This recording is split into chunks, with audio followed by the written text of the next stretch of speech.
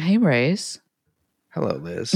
I guess what we should say is hello, listeners, because Hello, that's who listeners. we're addressing.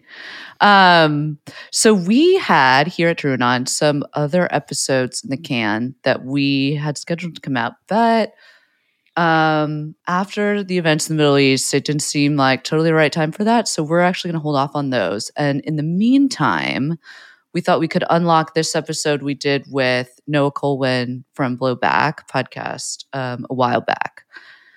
There is a lot of disinformation and noise and fog of war. People love using that phrase. There's also a lot of meta discussion about the right or the wrong way to talk about the situation in Gaza. We're going to link to some of our episodes that we've done in the past in the description here about I guess I would say the hurdles to having honest conversations about the blockade of Gaza and the history of the occupation in the West Bank. That includes some of our conversations with Norman Finkelstein and also our recent discussion, also with Noah, about the instability of the Netanyahu government and his shaky right-wing coalition. I want to say something too real quick, if you don't mind, which is that I sympathize with a lot of people, and this is mostly Americans I'm speaking to, who don't exactly know kind of what to do, but feel an impulse to do something, kind of anything. I think like social media has provided a sort of salve for that in a lot of ways, which funny enough, we actually talked about. We talked about that a little bit with Vincent Bevins in our last episode about his new book. But for what's happening in Gaza now and throughout Palestine and Israel and now maybe Lebanon and Egypt, I mean, stuff is like unfolding very quickly. But it feels like it's only going to get worse from here. And I think the media in particular has provided plenty of cover for corrupt actors to make sure that that happens. And if you say what is happening is a genocide, and if you say what is happening is a cleansing, if you say what's happening is a war crime over and over again, you are called hysterical, you are called unreasonable, you are dismissed as woke or infantile or someone with luxury beliefs with no skin in the game or a bourgeois hypocrite. Like I've heard it since I was a teen when we invaded Iraq, and then, basically in every conflict since, any opposition to any, US involved or US backed conflict since. And for all of the talk over the years about the so-called dominance of the activist left or whatever, like all the think pieces, I think a lot of our listeners have probably read. I think we're seeing in real time just how marginal a lot of that is, the so-called institutional or cultural power that, that the so-called left has at these liberal organizations or apparently in the media, et cetera, or, just like how flimsy that alleged grasp is when rubber meets the road. And I don't know what you're supposed to call the systematic starving of civilians, of 2 million people, about 40% of whom are children. Like, I don't know what you're supposed to call the bureaucratic management of deprivation, where 90% of Gaza's water supply, which has now apparently been shut off, is unfit, just completely unfit for human consumption and designed to be so, to make life so unbelievably miserable that there's one hospital that receives 30 suicide attempts a month of kids just trying to hang themselves or poisoning themselves with pesticides. Like, is it hysterical to talk about that? Like, I don't know. How hysterical is it like okay to act in a situation like this, right? And part of me thinks that we can't even fully describe what life in Gaza is like because Americans are just not prepared to confront the full horror of the situation and our support for the creation and management of that hell. So, I mean, yeah, at a certain point, all of these discursive games, they don't matter, except for us in America, they do. Because, and I'm just going to speak for myself here, it is very difficult to stomach the phrase unprovoked when you understand the situation in Gaza. And the thing is, the biggest hurdle to anything happening right now is piercing through the veil of some of that propaganda that is out there and basically insisting on it. So this episode is about a film that a lot of people haven't seen, but some people have, called The Lobby. And it's a product of an Al Jazeera investigation, all of which that has been basically digitally buried. The situation in the Middle East and, our involvement in it, the U.S. involvement in it, is unfolding very quickly and changing. And I think that we're going to have some more stuff coming up for you on that. But in the meantime, you can check out all the other episodes we've done. We're going to link to it here. And yeah. Yeah, I'd like to co-sign what Liz just said right there. I am fucking exhausted. So me trying to get my thoughts and my words together is not going very well right now. My advice, as always, is don't go fucking insane when an insane thing happens, which I think is a lot of people not heeding that advice right now. But just, I'll tell you this. You're never going to pack, all those fucking Instagram infographics and all that shit you read. Don't let it drive you fucking nuts.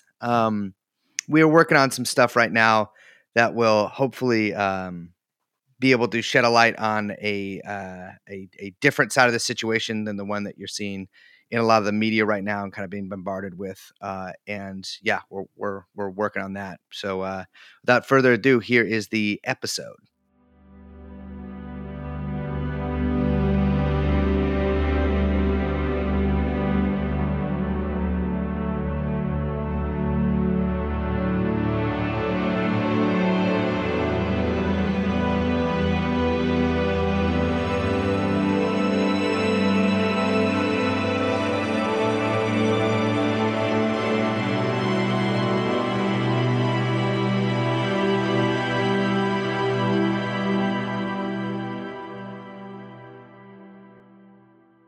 What you Sim Shady?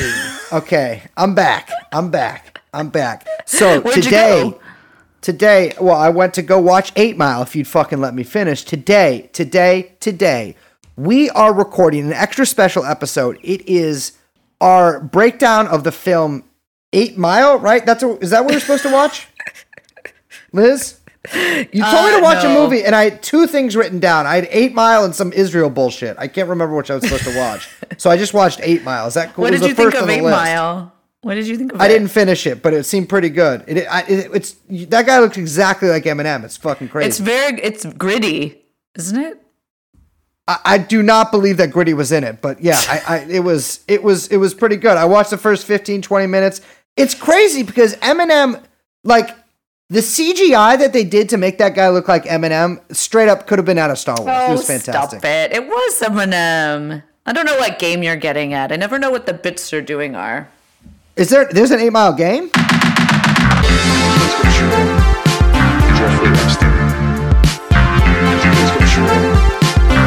Jeffrey Epstein.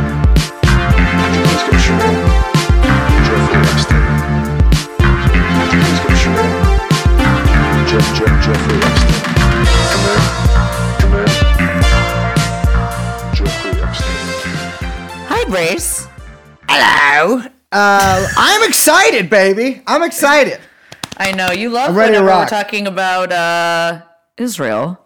Mm-hmm. I'm schnozzed up, baby. I'm ready. I'm ready to rock. It's good because I get to talk about my people. Whenever we talk about when we do our 8-episode Polish series, we get to talk about your people. History of the city of Danzig. No one is gonna want to listen to that. Or as I call it, Gdansk. That was pretty cool. They renamed it that. No one would want to listen to a Polish series.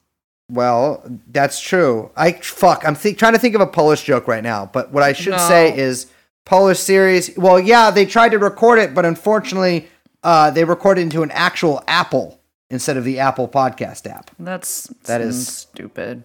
Mm-hmm. Anyway, I'm Liz. Hello. My name is Brace. Hi. We are joined, of course, as always, by producer Young Chomsky.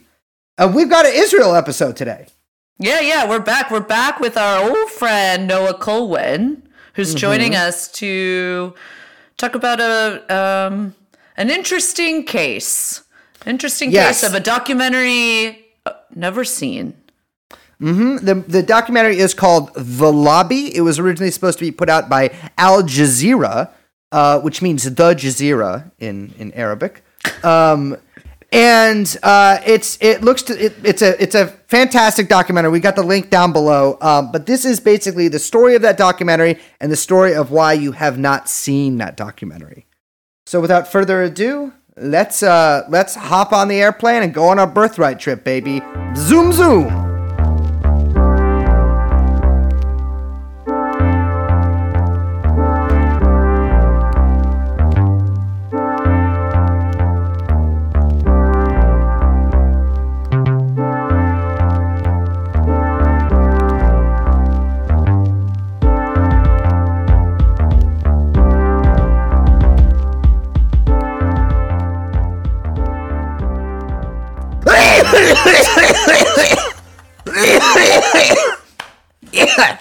Oh, sorry. Why? Oh, bad jewel pod. Oh, Lord. Sorry, I know we have company too. This is humiliating. Welcome. Liz, you do it. Who do we got? Oh my God, Brace. We're really going with that? We're going with it, baby. Oh my God. All right, fine. Welcome to TrueAnon. We are joined today, returning special guest. It's your second time on the podcast, Noah Colwin, contributing editor at Jewish Currents and the co-producer of Blowback Pod, series about the Iraq War, which is excellent. Noah, how's it going? Going good. Thanks for having me. Thanks for coming back. We didn't scare you away the first time. No. I'm always excited to come back and talk Jews. Also, I'm so sorry for leaking your address and parents' first and last names to the Canary Mission. That was my bad. I thought I was signing you up for a cool mailing list. I did not know I was doing that, and I have returned the money they gave me. Well, I guess all I can say is that it was really shitty of you to have done that, and I don't. Well, the way to get out of all trouble, listeners, follow me with this. I'm telling you the truth. The way to get out of trouble with anything is just be like, "Oh, damn, my bad," and everyone's like, "I get it. I fucked up before too." So we have Noah here today to talk about. Okay, I was about to say something really fucked up there. I was about to say. Oh my God, how many times in this episode are you going to say that before you say something? This was an accident. I was about to say to talk about the greatest story never told. But that is a neo-Nazi documentary, which is not what we're talking about tonight. We are talking about we're talking about a 4-part documentary. I don't know if I want to call it a film because it's not like it was released in theaters, but a 4-part documentary series that never came out, right? Yeah, it's a hidden journalistic gem that you can watch on YouTube, but that was never actually aired. Yeah, this is actually one of the, I think we could call it one of the biggest, I don't know, I'd say journalistic exposés in the last couple years that literally no one knows about. Yeah, it's astounding because if you watch it on YouTube, well, what is it? What is it? I was going to reveal that at the end, so it's not to. No, I'm kidding. It's called The Lobby. Specifically, The Lobby USA. There's sort of 2 series here. There's The Lobby UK, and then there's The Lobby USA. The Lobby UK came out. I think you could still watch that on Al Jazeera's YouTube channel, right? Correct. But The Lobby USA did not come out, and it is released. Somebody leaked it to Electronic Intifada, and it is available to watch in full, all 4 episodes on their YouTube channel. It's a little hard to find, so you just got to look up. The best way to look it up is to look up The Lobby USA episode 1 or 2, 3, 4. Or you could just click the links that we're going to include in the show notes to the episodes. Yeah, but I'm saying this, what if we forget? We're not going to forget. Anyways, this documentary never came out. And it's a pretty, it's funny because the documentary's subject is basically also the reason it didn't come out.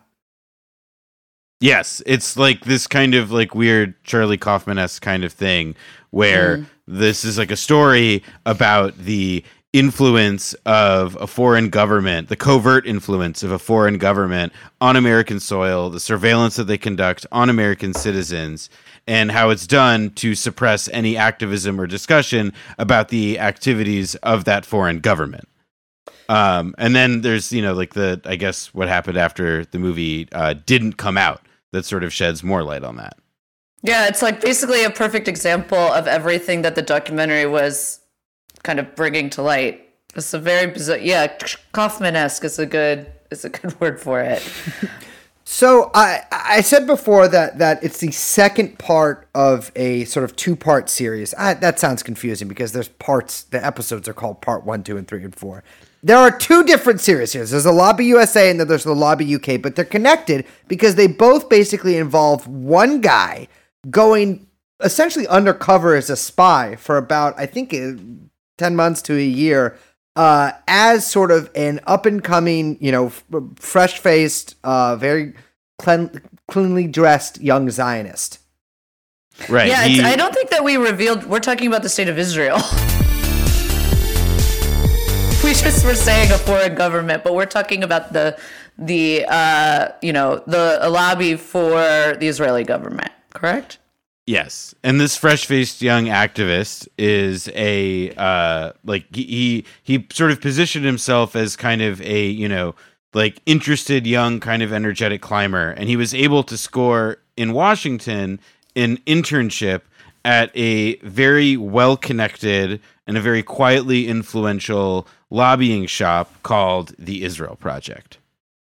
Yeah, and through that meets a host of I think it's fair to say scumbags who are engaged in a variety of nefarious activities, both sort of on campuses and in Congress and basically anywhere else where you can lobby people and get mad at people.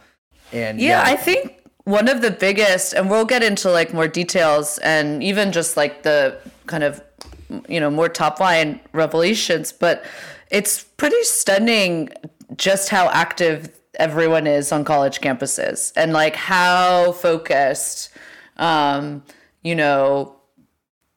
lobby efforts are. I think it's well known kind of, what the relationships in Washington, in DC, and in, lobbying Congress and donors. And it's less maybe clear how organized the efforts are on college campuses. Right. I think one of the things that this movie makes clear and makes explicit in a lot of ways is that, there's this idea that we have of how lobbying works, which is that a guy in a shitty fitting expensive suit goes and opens a briefcase of money. And that is and it goes to political campaigns, it goes to PACs, it goes to organizations that employ or are, in the network of the politicians they want to support and so on.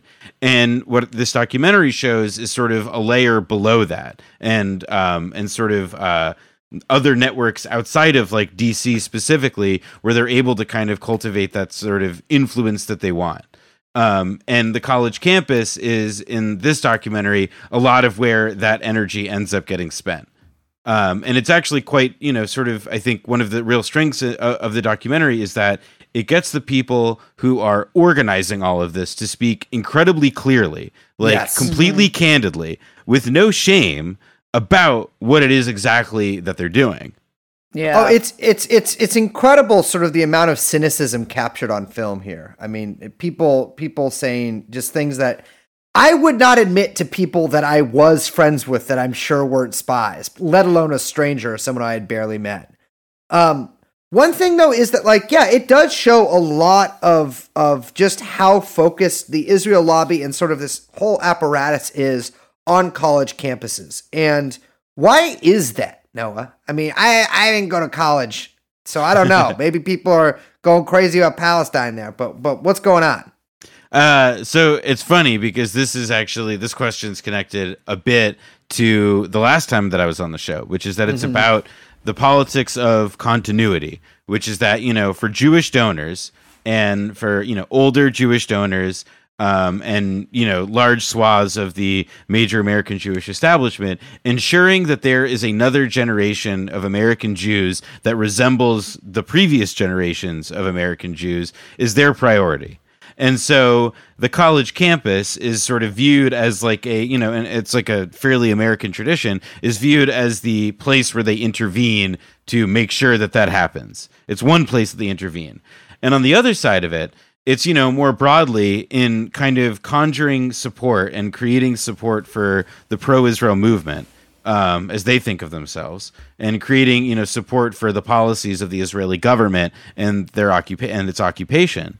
It's really effective, to go to the college campus where all this activism is happening and to, try and, in their view, what they see themselves as doing as trying to stop like this incipient movement. And I think the parallel that they discuss in the documentary, because they're terrified of how dangerous it is if this were ever to become sort of the widely accepted view of the situation, is that it's the equivalent of, the South African government trying to stop American college activists from fighting against apartheid. What they are trying to do is that they are trying to stop the pro-Palestinian activists from succeeding in painting the Israeli government as fundamentally what it is, which is an apartheid state. Yeah, that's something I found really interesting because that parallel is drawn in this. Like, okay, the sort of BDS movement or the anti-apartheid movement for South Africa gained a lot of steam, and it shows pretty explicitly here how the pro-Israel lobby has recognized that the potential for the similar thing happening with Israel, and especially similar sentiments growing maybe even among younger Jews in America, how that could, right now it's a pretty small movement. I mean, relative to even the size of the anti-apartheid movement, but it has the possibility of blowing up into a much larger thing, and they want to nip that right in the bud. Yeah, they also make a note about the changing nature of the parties, which I found interesting, where they said that they felt the Democrats were moving to be less friendly toward Israel, where the Republicans have really consolidated that base. I'm sure that we would have a different view of that, but it is like, I mean, it's quite clear. I mean, from their own, to be clear, like this is all on tape, recording, video, that this undercover journalist captures these very, very candid conversations. Like, they really do view BDS as a growing movement that threatens support for Israel.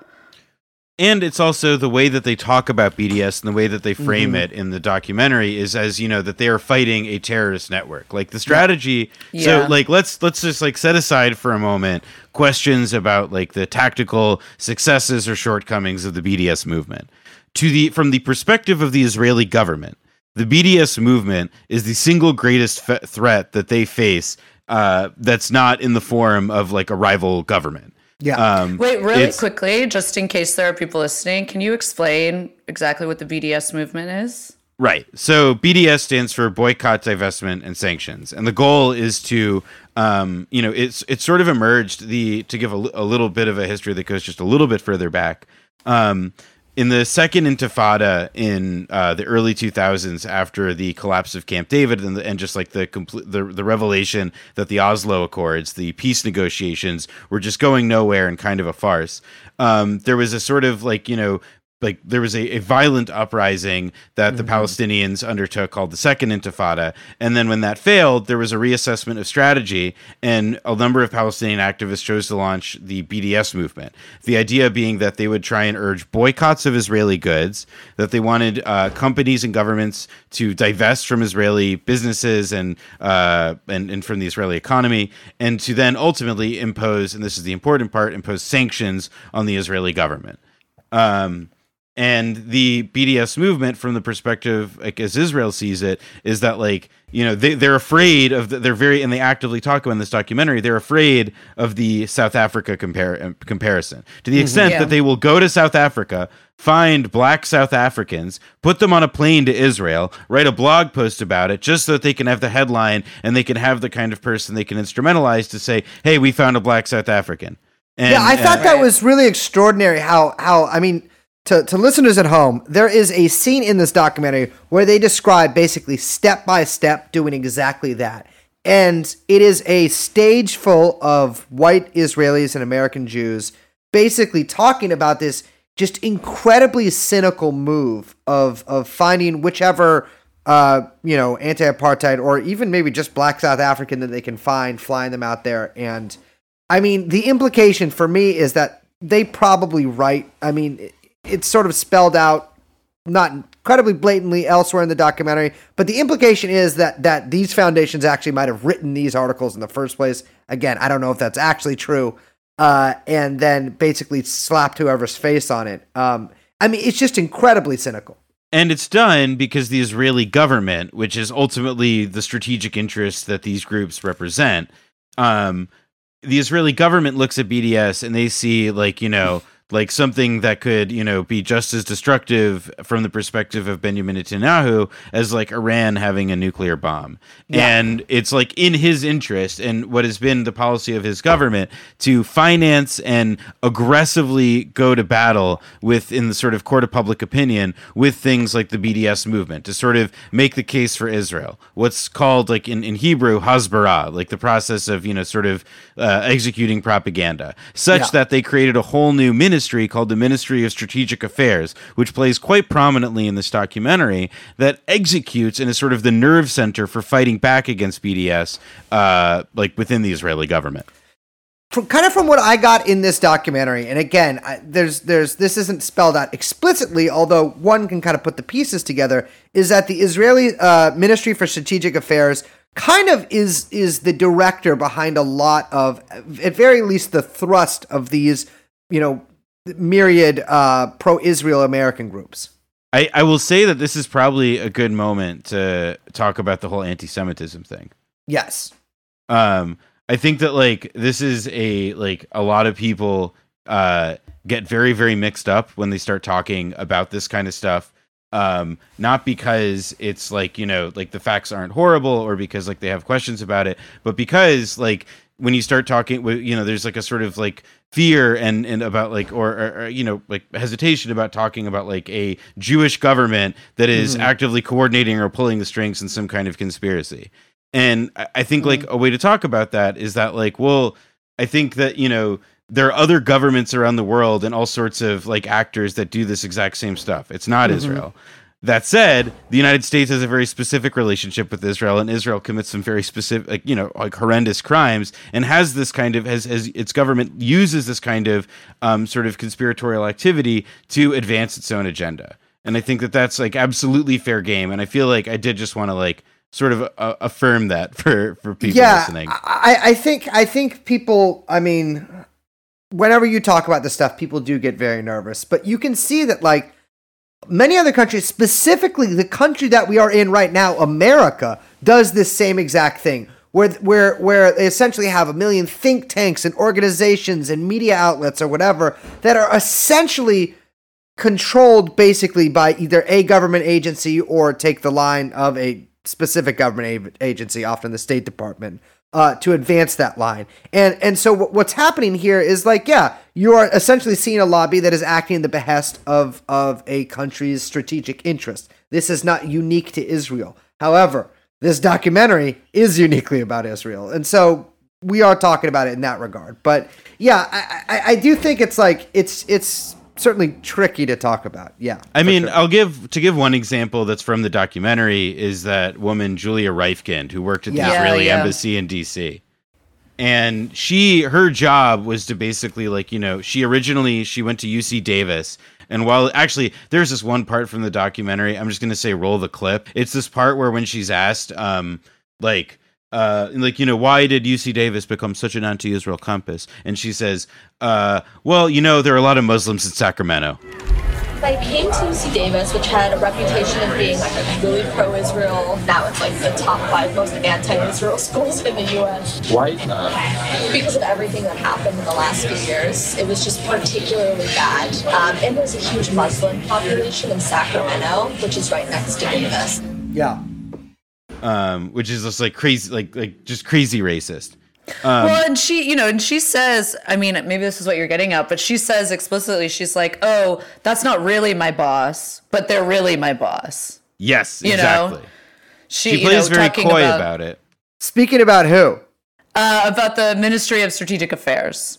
So it's very clear, like, wink, wink, nudge, nudge. They're not my boss, but this is my, they're my boss. Yeah, absolutely. I thought that whole segment with her at UC Davis was fascinating because the documentary does a really good job of, they have actual footage of one of the events that they're talking about, and they interview both activists who were pro-BDS activists at UC Davis, and they interview this Julia woman, who, by the way, is, fairly attractive. I will, if she does listen to this, I'll go out with her. Absolutely. Oh my God. God damn. If my bad, guys, I'm just calling it, this is an honest podcast, but they have it from really both the activist perspective and also sort of a hidden camera interview with Julia, and to see. Like, you know, they obviously have told these activists about you know, the contents of the interview with Julia, and they're just astounded because it's so cynical. I mean, the pro-Israel activists stage a walkout at one point and then immediately go to the media and try to frame it as they were essentially kicked out of this meeting while people were chanting, I think, Allahu Akbar.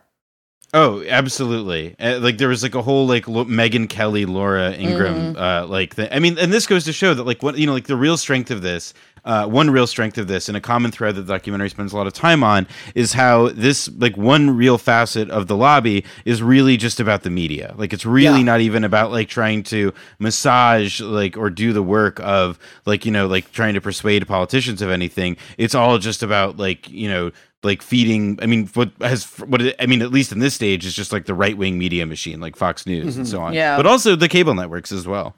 Absolutely. Yeah, I mean, they straight up say like, you know, no, we're doing astroturfing. I mean, they just call it that. They're just like, oh, and then he's like, I mean, I loved that when the undercover journalist was like, wait, what is that? What is astroturfing? And they're just like, oh, it's fake protests. Yeah. I mean, at one point he goes on a bus to a fake protest, but that's like in the last episode. I mean, one of the things that's also that this documentary sort of illustrates is that like that there is sort of this like very broad constellation of pro-Israel groups, all of these like different names and figures that sort of like, you know, like sprawl out pretty far. And, you know, one of the things that I thought was kind of wild was about how when you take the other ways, instead of just like organizing, like, you know, those walkouts or whatever, but they were also like conducting active surveillance operations on student activists on social media and through like some frankly more insanely creepy and mortifying methods, which are still active and being used to this day. Yeah, at one point, one of the I can't remember what organization it was, but someone who's with one of these organizations that's in the documentary essentially says that they have software that trawls through college students' social media posts and can find any pro-Palestine, anti-Israel post within hours of it being sent up. And what they do is they collect all of these posts and essentially create dossiers. And at one point, they're also very explicit, like, these dossiers will be used to bar these people from future employment. Like, we are collecting dirt. And it's not even limited to, like, sentiment about Palestine or Israel. Like, they'll use, like, photos of people doing sexually explicit things, or they'll you know, insinuate rumors and start rumors about activists that to damage their reputation. I mean, it's, like, really scummy shit. And these are like, this is all, by the way, directed at college kids. I mean, one story that doesn't like, so there's a character in the documentary who's brought up, whose name is Adam Milstein.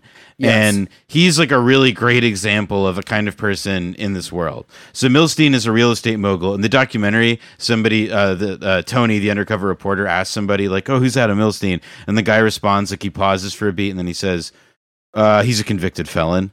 Wait, that's not the best way to introduce him. Yeah, it's fantastic. And he like, and Milstein is, you know, he's fairly wealthy on his own, but he's not like Sheldon Adelson money. But Milstein was found later on, by student journalists at the University of California at UC Berkeley. Go Bears. They found that Milstein was routing money to student Senate campaigns at UCLA for the purpose of making sure that student candidates perceived as anti-Israel wouldn't get in. And Milstein is also known as one of the funders of Canary Mission. And he's also on the National Council of AIPAC, which is the most influential and, you know, sort of most sanitized Israel lobby that's out there. So wait, you mentioned Canary Mission here. Give me a couple. Fuck, I'm so glad to be able to say this. Give me a couple squawks about the Canary Mission. What are we squawking about here? Beak up. Did you just say beak up? I said beak up. Yeah, I couldn't hear you. Beak up. All right, just chirp down a minute. Yeah. Yes. So Canary Mission is like this thing that we're describing. It's like a giant database online. You can Google it. and look it up and find it very easily. And the point of it is that, I mean, as you'll see, it's a giant roster assembled by the world's like biggest fucking creeps of just describing what a bunch of college kids did, going to like, you know, oh, this person was a member of SJP. This person is an associate of these other 10 people or whatever. Like true, like McCarthyite Red Scare bullshit. And it's meant at like they say in this movie that it's explicitly directed at trying to bar student activists from any future employment, to make sure that if they, you know, stood for justice in Palestine, that it's something that could be used against them for the rest of their lives. Like that's the point of it. It's to be weaponized. Yeah. One thing that's really astounding on their website that I'm looking at right now is a section called Ex Canary.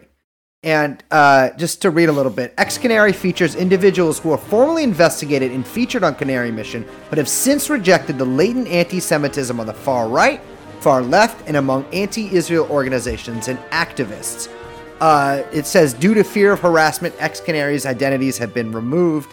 And it is essentially a roster with no faces. It's like a blank profile picture of people apologizing for being in SJP. It's incredible. And it's what this is essentially blackmail, because if you are someone who does not have much of an online presence and someone Googles you, a prospective employer, they're going to see that your name is up on the website of a group that's calling you anti-Semitic.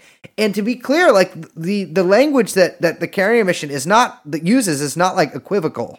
Equivocal? That's a word. Yeah. It doesn't it doesn't have like an interest of fairness in mind. The way that that we see, and throughout this documentary that we see, is like people are painted in the absolute worst light that they could be possibly painted in, to the extent that they're often lied about, or like, you know, joke social media posts about being a Muslim are sort of taken out of context and they're painted as jihadists. I mean, that's something that is straight through this documentary. And I think that's also something that like you know, like that you just sort of touched on, which is that all of these people, almost all, like the vast majority of these people are Muslim and Arab students. Absolutely, and yeah. It's like a sort of repeated theme that comes up in this documentary is that the message that is sort of sent from on high that is given to activists is to say, you know, explicitly, like, Students for Justice in Palestine is a hate group. These Muslims all hate Jews. They can't be trusted. Like, they're like dangerous radicals. And it's a fundamentally Islamophobic message that they're getting, you know, as the documentary sort of sketches, that like it emanates from like the Israeli government and from influential donors in the American Jewish establishment. I mean, it even shows, I think in the second episode, about how basically this huge controversy was ginned up about the University of Tennessee, about how it's like this hotbed. I believe the actual words in an article were described as a hotbed of anti-Semitism, because somebody at one of these organizations basically found people's social media posts, some of them from when they were kids, that were either anti-Semitic or could like possibly be interpreted as that, or even just anti-Israel, and sent them to media outlets to essentially paint this, like, from what I gather, very quiet college campus as, you know, some jihadist central. Well, and this is like a recurring theme, is that, like, you know, the University of California system, it did like a whole anti-Semitism report and investigation when I was an undergrad there. And like the gist of it is that there are all these things that, you know, like enormous effort is expended in trying to find out just how much anti-Semitism there is on campus. And these people in the documentary just kind of flat out say, it's not really a big deal. And we know it's not, but it's really effective as a smear. But their big anxiety, as they end up talking about, is that it's losing its effectiveness as a smear, because more and more people are seeing through it. Correct me if I'm wrong, because my understanding too was that the reason they targeted a place like the University of Tennessee was that Knoxville is like incredibly conservative. And so if you start a kind of, you know, a big controversy about anti-Semitism, it's easy to then get new laws passed that would be, you know, favorable to the Israeli government, especially in like conservative states and conservative cities that are already kind of, you know, tied up with a lot of those organizations. Liz, to your point about like the Tennessee stuff, it's not just that it's like performing for like the evangelicals on the right and who are like, sort of the crowd at and around Knoxville. I think it's also, a sort of thing that emerges from that episode in particular was that the activist most aggressive at going after, perceived anti-Semitism at the University of Tennessee was this guy, Kenneth Marcus. And he was instrumentalizing that fight in Tennessee, to shore up evangelical support and the natural constituencies around Tennessee, around the area there, and to draw in those activists, but also because it was a way for him to try and manufacture the evidence necessary to push his ultimate goal, which was to get more and more states and authorities to adopt definitions of anti-Semitism that basically exclude any, like strip away any protections for activism critical of Israeli government policy. And it's funny because we see that mirrored by what was happening in Britain, like that whole controversy in the Labour Party about adopting the specific anti-Semitism code or whatever. And it's not lost on me that the first half of this documentary did take place in the UK, and that's also, again, like I said, available on YouTube. And it shows that like many of these groups, like Labour Friends of Israel, I think there's another. There's another front group that I believe is involved in labor in some way. Are essentially like they mirror the front groups in the U.S. where they basically follow the line of a specific ministry within the Israeli government. And I think a lot of people have noticed that like it's fucking insane that there are laws against BDS in America, right? Like it's almost jarringly strange that there are. I know some southern states have adopted them as well. I believe Abby Martin was at one point excluded from speaking at a university due to one of these laws, either at the university or the state level. I can't really remember.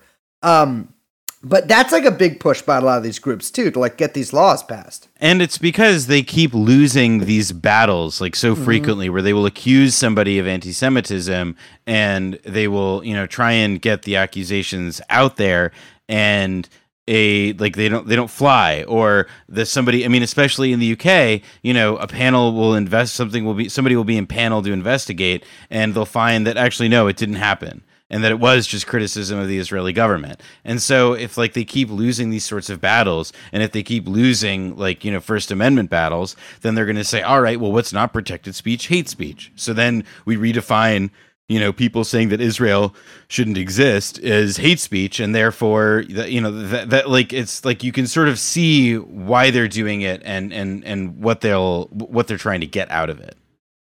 Well, no, who are like the big players sort of on this scene? We mentioned the Canary Project, but like who else are we talking about here? So one that sort of comes up in sort of a more kind of referenced off screen kind of way, but has some discussion in the documentary is AIPAC, the American Israel Public Affairs Committee.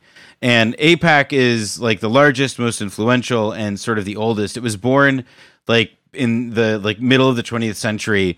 The Truman and Eisenhower years were pretty rocky for the U.S.-Israel relationship, and in that sort of period from like the 50s up until the Six-Day War, you had a bunch of sort of like new Israel lobbies and advocacy groups emerge, and AIPAC in time became sort of the biggest, most well-known one.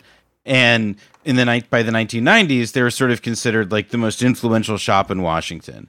And the way that they do this is by, sort of like tapping a very, very, very highly engaged donor network. And so they will bundle for politicians very aggressively based on the issue of Israel. And so, while somebody has an individual, contribution campaign limit of, $2,700, $3,000 or whatever, if they're able to, bundle that contribution from a whole bunch of different people, then they're going to be able to steer a lot of money into the hands of or into the, bank accounts of preferred candidates. And they can do really large quantities that way because it's, kind of a loophole, and it doesn't necessarily show up in the in filings saying like, oh yeah, this was all bundled together. That's why this guy from like Skokie, Illinois is donating to a race in, you know, like, I don't know, like the Central Valley. Yeah, can you explain really quickly just how bundling works? Right. So it's kind of what I described there, where it's like the system where you have like a, you know, like an AIPAC activist or lobbyist or organizer, director, whatever, however they call them. They will work with a bunch of, they'll, you know, find like a bunch of donors or prospective donors. So let's say they'll have like a big dinner, and they will have a, you know, like this is a hypothetical event, like an Israeli, retired Israeli colonel will come and give a talk about the situation along like the Hezbollah border or something. I found it fascinating. and then, you know, they'll do that, and then they'll have, you know, like they'll bring out somebody, and it's like, this is Karen what's her face, and she's running for Congress here, and she needs your support because the person she's running against like sucks on Israel or whatever. And a lot of the time though is like that's how bundling works in action, and it's very effective. But the thing is that like AIPAC eventually got so powerful that it didn't need to do that anymore, or it didn't have to do it very often, because simply the threat of it was effective enough, or simply giving people cash and saying, hey, listen, you're probably going to be the favorite in your race. And those are the races that they actually prefer. You're going to be the favorite in your race. Let's, you know, like take this money. And then it's, you know, there's all these other kinds of support that they offer beyond just, you know, like actually giving money, but come in the form of these junkets and have a lot to do with, you know, sort of like being like a very serious kind of resource to, you know, freshman congressmen or whatever. I mean, like AIPAC trips for many, many years have been a rite of passage. And, you know, while like the Democratic Party hasn't like reached a particularly let's say a sufficiently mature position on the issue of Israel-Palestine, you do see the fact that like Rashida, you know, Congressman Rashida Tlaib or Ilhan Omar, the fact that they're like, you know, declining, like saying fuck off to AIPAC, like that's a very novel development, and that is exactly what they've been afraid of for all these years. Like that's why they've been trying to erect these barriers so that they can try and keep people like that out. And AIPAC, I believe it's mentioned in the documentary, also flies out. I think it was AIPAC. They fly out journalists as well. To Israel too, and give them, you know, these helicopter tours, etc. And that, I mean, you can lobby congressmen, but you can also lobby the media to get the narrative that the congressman, you know, sort of goes with as well. Oh, absolutely. And I think that sort of like media component is something that like is kind of important to sort of like sit with for a second, because a lot of what the media component ultimately is about like, you know, creating the veneer of, you know, objective credibility. And, you know, the place where they do that the most is with this group that's mentioned in the documentary a fair amount called the Foundation for the Defense of Democracies, FDD. Who are, by the way, we got to do an ad break. We are sponsored by the Foundation for Defense of Democracies. You can hit them up. They make one of the softest pillows. They're also a pillow company that advertises on podcasts as well. Make one of the softest pillows in the world. Have a great night's sleep on them. All right, back to the show. Well, I mean, look, man, it's like I prefer raising money for polio or for poor people or frankly for women. But that's just me. That's just me. So who is the Foundation for Defense of Democracies? A well-known cabal of pedophiles. No. Correct. Correct. No, cut. They're a think tank in DC that is like, I would situate like their sort of worldview somewhere between Attila the Hun and like Milosevic. I don't know. Like they're very like they've emerged in the last decade in like a fairly significant way as sort of like the policy shop for where creeps like Tom Cotton go to get like ideas stuffed in their head. They are like neocons. They're like extreme neocons, though. They're not like your New York Times neocons. And they're often, to be clear here, they are often Gentile neocons.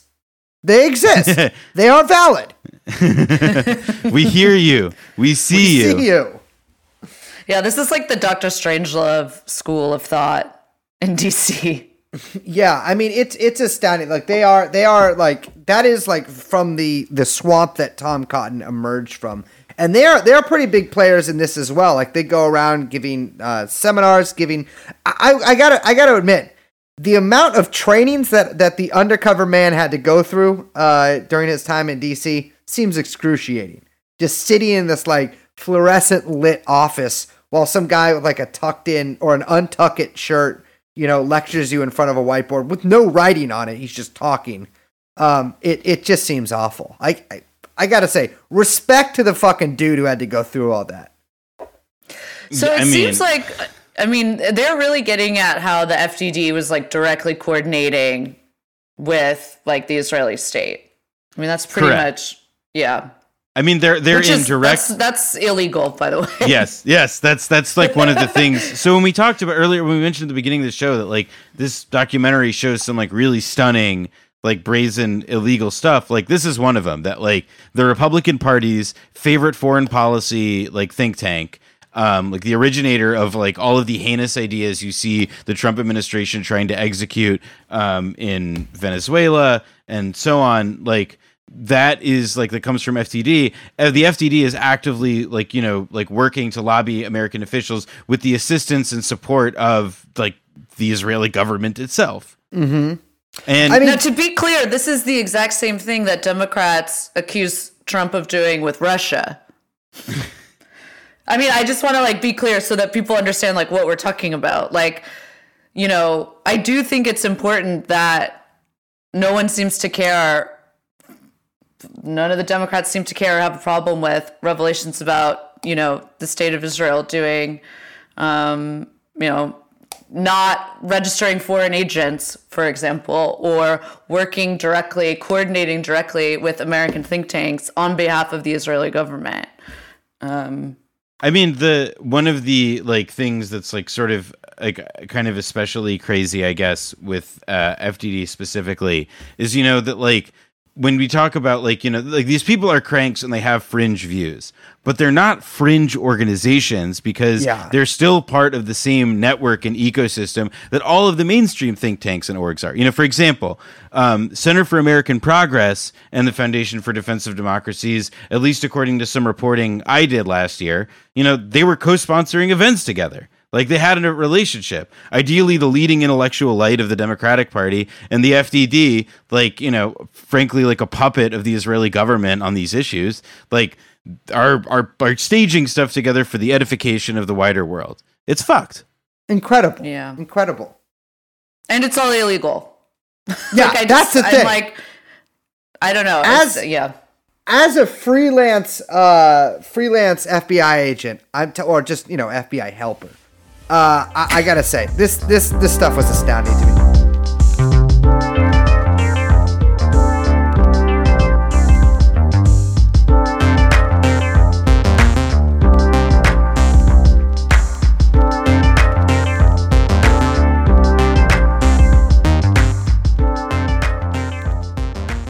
So I think we should mention here again that this documentary never came out.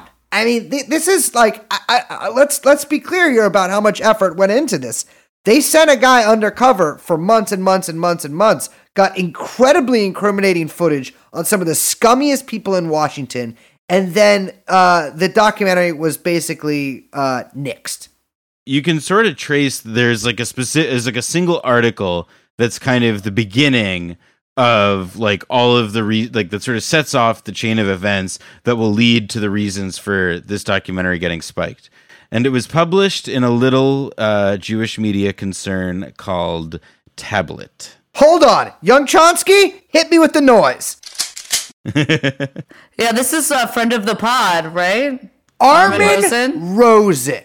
He's tweeted at us a couple times, I think. He has called this pod, even though, so to be clear, little background on the person who started this whole snowball of this documentary getting canceled. He once paid $137 for a $25 ticket to get in to see the podcast Chapo Trap House featuring TrueAnon podcast at some, I can't remember the venue's name, even though I live in the city that it is in. So that is, I'm not a huge percentages guy, but 25 is a lot less money than 137. And so I ask you, Armin, What kind of Jew are you, Armin? What kind of Jew are you? Anyway, so yeah, Noah, tell me about this article. Well, so he publishes an article and the headline is Pro-Israel Hoaxer Hits DC. And it basically describes and says it says that like there was apparently an Al Jazeera, like, so this article comes out, by the way, on the day of Donald Trump's inauguration. But it basically says that, you know, it doxes, or rather it blows Tony's cover. And by this point, the United Kingdom like lobby episode has aired, and that aired in the UK and had like its own like massive ripple effect over there. Yeah, it was like mentioned in Parliament. Boris Johnson got mad about it. Oh yeah. And because an Israeli official was seen was overheard, like was caught on camera saying, we got to get rid of the foreign minister of the UK, who was a Tory, because he's not sufficiently pro-Israel, which was a really terrific cell phone. But so when that came out, they used footage from Tony's time in DC, and it quickly came out in tablet that like, oh shit, everybody in DC is like shitting their pants, at least in these pro-Israel circles, because this very charming guy came out and threw a lot of parties and talked to a lot of people. And it sort of like begins to set in motion this kind of turmoil about, well, what was it that this guy found out about the Israel lobby, or what was the story that they were going to tell, and who might that be bad news for? It's interesting that this article came out on the day of Trump's inauguration, because it really sort of sets in motion the Israel lobby itself's sort of plan for dealing with the revelations that are revealed here. I said revelations revealed. My bad. Let's just keep rolling. Because it just in line with how they react to it later, it's essentially they're trying to cause as few waves as possible, to draw as little attention as possible to the even existence of this documentary, let alone what it shows. So we don't hear anything for several months, and around this time, in about June of 2017, one of the worst things in my life happens. I hate it when the Players Club has a bit of a tiff, but do you guys remember when Saudi Arabia and the UAE, all out of seemingly, if you're paying attention to the media, out of nowhere, blockaded the teeny state of Qatar? So to be clear, all of these states are on the Arabian Peninsula. Saudi Arabia is the biggest one, and you know, UAE is not they're certainly not as big as Saudi Arabia. Qatar is the smallest one. Qatar has about 2 million people in it. I have no idea what the breakdown between basically servants and Qataris are there, but there are definitely way more basically foreign laborers working, sometimes under very bad conditions in Qatar than there are actual Qataris. And it's a small country that kind of comes up like a little vestigial tail off of the east coast of the peninsula.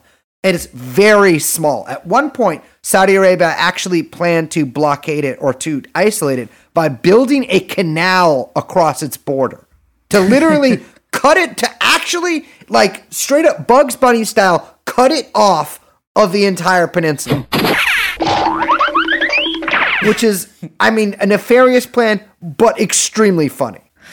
So we should say that right before the blockade started, that there was a big leak of emails to The Intercept from the Emirati ambassador. And this is what's really funny, is that in the emails, he's discussing our old friends from the documentary, the FDD.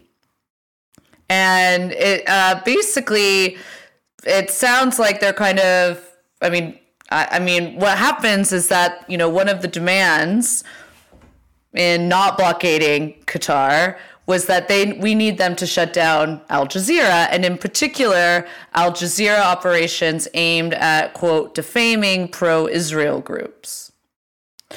So there seems to be a little funny timeline happening here. Well, it's really strange too, because I think a lot of people just sort of have this blanket assumption that because, Saudi Arabia, UAE, even Qatar, etc., all these states have Arab leaders, that they are naturally basically 100% pro-Palestine, absolutely against Israel. I mean, to be clear, there was a time when if you were Jewish, you were not allowed to go to Saudi Arabia, even if you weren't Israeli. I think it's still technically a law in the books that if you have an Israeli stamp in your passport that you can't get into Saudi Arabia. But that is not the case anymore. And it seems like basically all of the Gulf states have essentially been jockeying to see who is basically most favored when it comes to relations with Israel.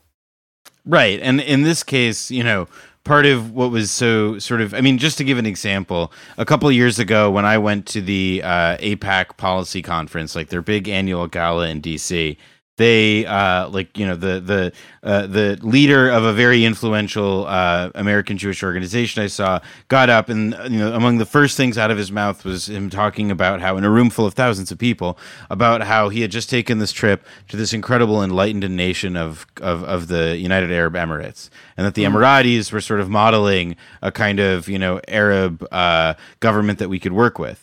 And it's because, underneath the hood, while Israel doesn't have formal diplomatic relations with any of these countries, Israel is working hand in glove with Saudi Arabia and the United Arab Emirates on a wide variety of, issues, largely, most importantly, trying to figure out how to, contain Iran, who is, their, chief regional rival. And Qatar has, got caught kind of in the crossfire of that. Yeah, the Qataris and the Saudis do not get along for a variety of reasons, some of which I understand, some of which I do not understand. I mean, both of them are essentially similar in many respects. They are both hereditary monarchies, although Saudi Arabia, I got to say, the line of succession there got a little wonky in recent years. I'm not really sure exactly how that's playing out, but hey, what do I look like? One of those guys who draws the fucking coats of arms in England for the rich people? I don't know. I'm not that guy. But they both sell a ton of oil to the West. The problem is, though, Qatar, I think, is doing almost better in some respects with how much they're basically rationing their oil or selling their oil. Again, not an oil man, I don't know. But there were rumblings that maybe one of the reasons that Saudi Arabia was essentially trying to gin up problems with Qatar is so that they might have a pretext for invasion, which could lead to them essentially seizing, of course, all their oil supplies. I'm sure they would install some puppet monarchy or whatever, and their entire, many hundreds of $1 billion worth sovereign wealth fund. And Qatar, because of this huge schism with the Saudi Arabia, they sort of started engaging in their own campaign, and this is all in the months after this documentary is done being it's like they've done the reporting work, or they're either in the process of making it or they have made it and it just hasn't come out yet.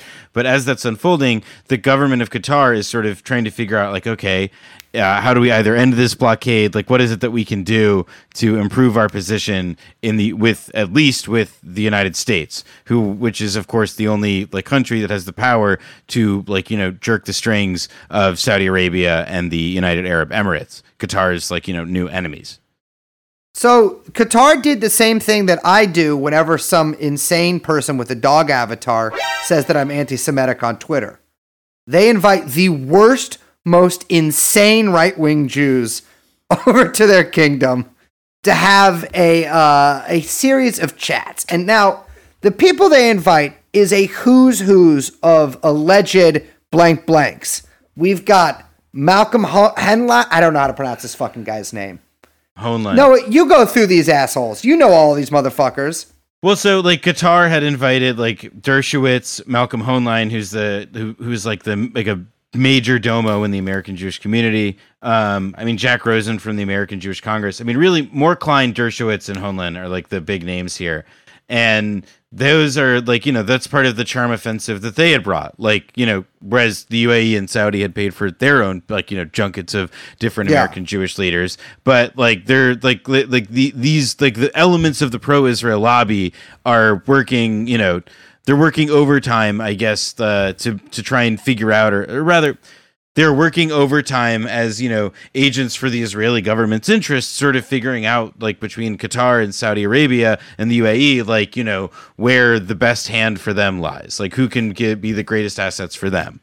At the same time, they hire this guy, Nick Muzzin, who's like a former aide to Ted Cruz, sort of like mid-wig, not necessarily big-wig Washington lobbyist, who, when I was researching this guy, I found a series of basically incomprehensible articles, because I was very tired and had trouble comprehending anything in the first place, about various schemes and scams this little scumbag had inserted himself to. But let me tell you, one of his biggest jobs before getting hired by Qatar was that he was working as a registered foreign agent for the Albanian Democratic Party, who, it might shock you to find out, they are Albanian, but they are not very democratic and have a series of I hate to bring up the guy's name again, but Bugs Bunny like scandals and schemes that they've gotten themselves into on the Albania actually, to be completely honest with you, is kind of like the Qatar of the Balkans. It's a little strip of land much smaller than the other ones it's different. But they hire this guy, and this guy is going around telling everybody, don't worry. I'll make sure that this documentary doesn't rear its ugly head.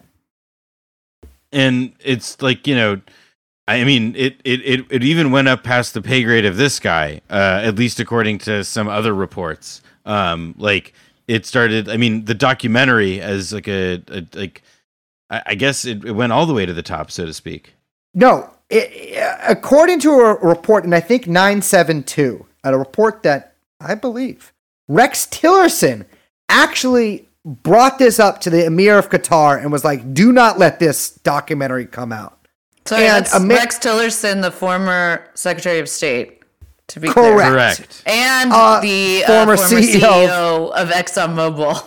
Exactly. Who you might surprise our listeners, but ExxonMobil has a bit of a Qatar connection, considering that they have a tendril company in that country. I was astounded to find out The Intercept did some really good reporting on this whole saga, much of what we've talked about so far, but that Tillerson's sort of dealings with Qatar during the blockade crisis might be the actual reason that Tillerson was booted out. Because while Tillerson was in Qatar trying to sort of, smooth ruffled feathers and trying to lift the blockade and get this crisis sort of resolved, Trump was like, I think this surprised a lot of people, how Trump was going fucking ham on Qatar for like a month. Like, he was talking about Qatar in speeches. He was calling them like one of the lead sponsors of terrorism. I mean, it was pretty astounding, because one doesn't get the impression that Trump is entirely familiar with the workings of that small peninsular nation. I mean, I think one of the pretty wild things, at least to me, that sort of like stuck out from like the response to the lobby as well, was sort of how quickly people began targeting Al Jazeera specifically. Yep. And one of the things that they said about Al Jazeera is that it was a hate network, a terror factory, and so on, which felt like, like Ted Cruz and a bunch of other people like signed some stupid letter. But I guess what's kind of wild to me is that that's actually the exact thing that's described in the like lobby documentary, which is that these activists proudly say themselves, which is that, the way that like you defeat your opponent isn't by like addressing any of the facts of the case. It's by saying that they hate Jews and that they're terrorists. And that's immediately what they started getting U.S. senators to say about Al Jazeera in order to nip this in the bud. And they were pushing to get Al Jazeera to be forced to register as a foreign agent representing the government of Qatar. Yeah, I thought that was astounding, because they basically flipped the script on Al Jazeera. And of course, if Al Jazeera, like correspondents or producers, whatever, did have to register as foreign agents in America, they would, of course, be blocked from a lot of the things that they would normally have access to, being agents of the press. It's astounding. And at one point, Electronic Intifada reports that America threatened to remove their airbase from Qatar, basically over this movie. that say like, if you let this movie come out, we will take our troops out of the airbase, and sort of the subtext there is that if we take our troops out, Saudi Arabian military will roll on through. And to be completely honest with you, if you look up on Live Leaks footage of Saudi Arabian armored columns and motorized troops in Yemen, I have no doubt that about 500 well-trained commandos could take out the entire Saudi Arabian army. However, if Qatar wants to talk to me about that on a financial level, Well, the irony is that it actually would be our troops coming in from the Saudi forces. Yeah. Well, at least Blackwater. Yes, correct. Exactly. Well, I think too, like, it's not just that, I mean, so they, it's like smearing everyone as terrorists, but they also like, they did acknowledge that the documentary had been leaked, and they basically said, they're like, don't watch it. You're not going to learn anything. It's boring. There's nothing in here. And like the response from the media was total compliance. Like there was been in the UK, at least, it really was covered in a lot of the papers and on the BBC. And like we mentioned before in Parliament, but like no one in America was reporting on anything that was in this documentary. And there's quite a lot. Why do you think that is, Noah? You know a lot more about this stuff than I do. I would say you got that blue check inside track. Well, when I put my fingers to my temples and like become one with my blue check, what it tells me is that the American media like has a really, really substantial blind spot when it comes to Palestine. A lot of it is rooted in, I think, just like pretty basic, like anti-Muslim, anti-Arab bigotry. And like that's a sort of like kind of base explanation that you can give for a lot of why like footage of, it explains why MSNBC will show footage from the aftermath of a stabbing attack in Tel Aviv, but will not show the footage of, like a far more routine occurrence, which is an IDF soldier shooting a Palestinian dead.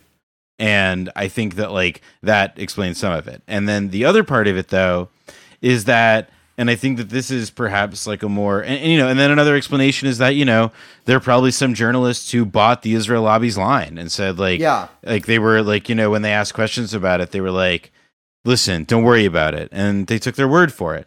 But what I think is probably the most likely and the biggest explanation for this particular story, or at least one that has an outsized impact, is that so much of what is revealed in this documentary is like fairly oxygenated to media and Washington types. A lot of them would look at a lot of the conversations in this, and they would look at a lot of the kinds of people that are talking, and they would see the things that they say, and they would say, that's really interesting. I kind of already knew that, though. And they don't take that as an indictment of the system in which they work. They take that as evidence of how banal the facts are in this movie. And that couldn't be further from the truth. Because the thing is that there is no recorded testimony of these kinds of things, even if it's such a, widely felt sentiment. There isn't the kind of frankness, even if like, this reporter or somebody imagines there to be. I think that there is something like, really important to be said for the fact that like this documentary does a lot to just put people in front of a camera in an environment in which they never get to speak before cameras. And so a kind of conversation that only ever really happens behind closed doors, or at least in some very private rooms, it comes out into the open. And because a lot of the people who report on these spaces, and that's not to say that like they're evil reporters or sinister people, but just because like they're so embedded in these systems that they may not recognize it. And I think that that's like a really sad kind of tragic thing that like a lot of media class types have to live with, especially when it comes to Israel-Palestine, is that the horror and the misdeeds and like the epic failure and incompetence and the scheming, all of it, it resides in plain view. They just don't do anything about it.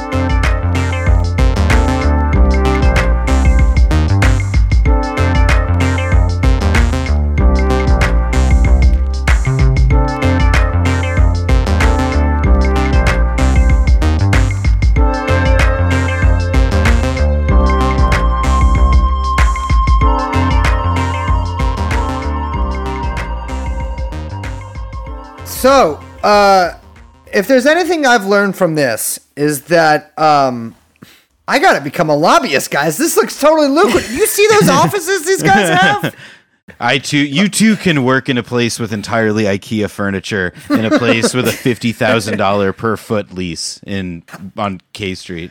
I think this shit drives me so fucking like crazy because like, you know, I am a Jew. There are 3 Jews on this little Google chat or whatever right here. And it's like there is like this sort of pro-Israel like narrative and really lifestyle basically is so prominent and so much at the forefront of like what it's like publicly meant to be Jewish in America, that like it essentially like estranges anybody who's not from that or divorces anybody who's not about that from being like Jewish in a way. Yeah. I don't know. It just obviously people have said that much more eloquently than I have, but like I got to be honest with you, watching this stuff like really breaks my heart. Like it's horrible. It really illustrates. It almost feels like, you know, like imagine taking like an entire like culture or an entire like heritage or whatever. I mean, like to say nothing of like, you know, like Holocaust legacy and so on, but to essentialize it in this way where it just becomes entirely about one's relationship to the Israeli government. I mean, it's like, it's revolting, man. And like, I like, you know, like my own personal like history wrapped up in this kind of stuff aside and being active on this issue, it feels like a lot of what these people are doing is helping to sort of foreclose the possibility in a lot of people's eyes that really there's any sort of like value in like engaging with like, you know, like Jewish communities or whatever, because this is like the heinous shit they're up to. I mean, at least the organized parts of them. And like, I think a lot of people like, a lot of people do know this, but like it bears repeating, is that these appeals to evangelicals are so sort of terrifying if you really know what's behind the evangelical support for Israel, which is that they do believe that Jews should leave the West and move to Israel and establish greater Israel, presumably over the dead bodies of the people who live in what would become greater Israel, so that the apocalypse should come. Yes, and so what they believe in the eradication of the diaspora. I mean, that's the logic. It's horrifying. So, like, by making an alliance with people who very blatantly and publicly believe that, these Zionist organizations are essentially like, I don't know, repeating history in just this new, perverse, horrible way I don't know, it drives me crazy. I mean, I also think that, like, you know, the Christian stuff is important to look at, but it's like the forest shouldn't get lost for the trees there, just because it is like, you know, being pro-Israel activism is not like some boutique special little interest. It's part of a constellation of right-wing interests that are present in, you know, all of like, you know, like the major political institutions in American life. It's like a very like it's a pervasive attitude supported by a like very wide network of institutions, a lot of which have support from the Israeli government, a lot of which don't need it, and a lot of which, you know, see within the Jews and the pro-Israel movement, you know, they're an instrument for quite literally their own salvation. Yes. So I think, like, you know, when you signed up to be in the pro-Israel movement, you get a lot of like strange bedfellows, including people who hope for your eventual death.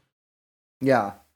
It's well, on that note, thank you so much for joining us. Noah, tell me about your podcast once more. Right, you were so fantastic on ours. It would be a shame not to tell them about yours. Sure. Thank you. Well, so on Monday, my podcast with my co-host Brendan James, who also produced the show, this podcast Blowback, it will be coming out pretty much anywhere you get your podcasts. If you look up the podcast Blowback on your Apple Podcasts app, your Stitcher app, your Overcast app, wherever you get podcasts, just and you see the picture of Saddam Hussein, that's us. On Monday morning, you will have the first episode in your feed.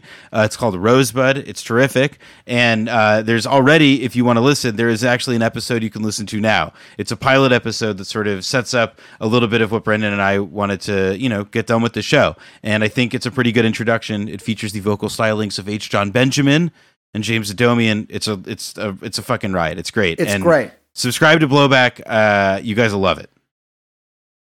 Well, yeah, I'll tell you, true and on seal of approval right there. Guys, I think we can. I don't even know if you have to do the break and then the other outro. I think we just do the outro here, the regular one. You guys Let's do it live. game? Let's do it live, baby. I'll write it and we'll do it live. Okay.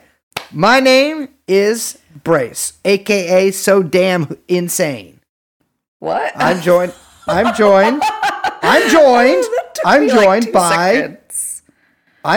by Oh, I'm Liz.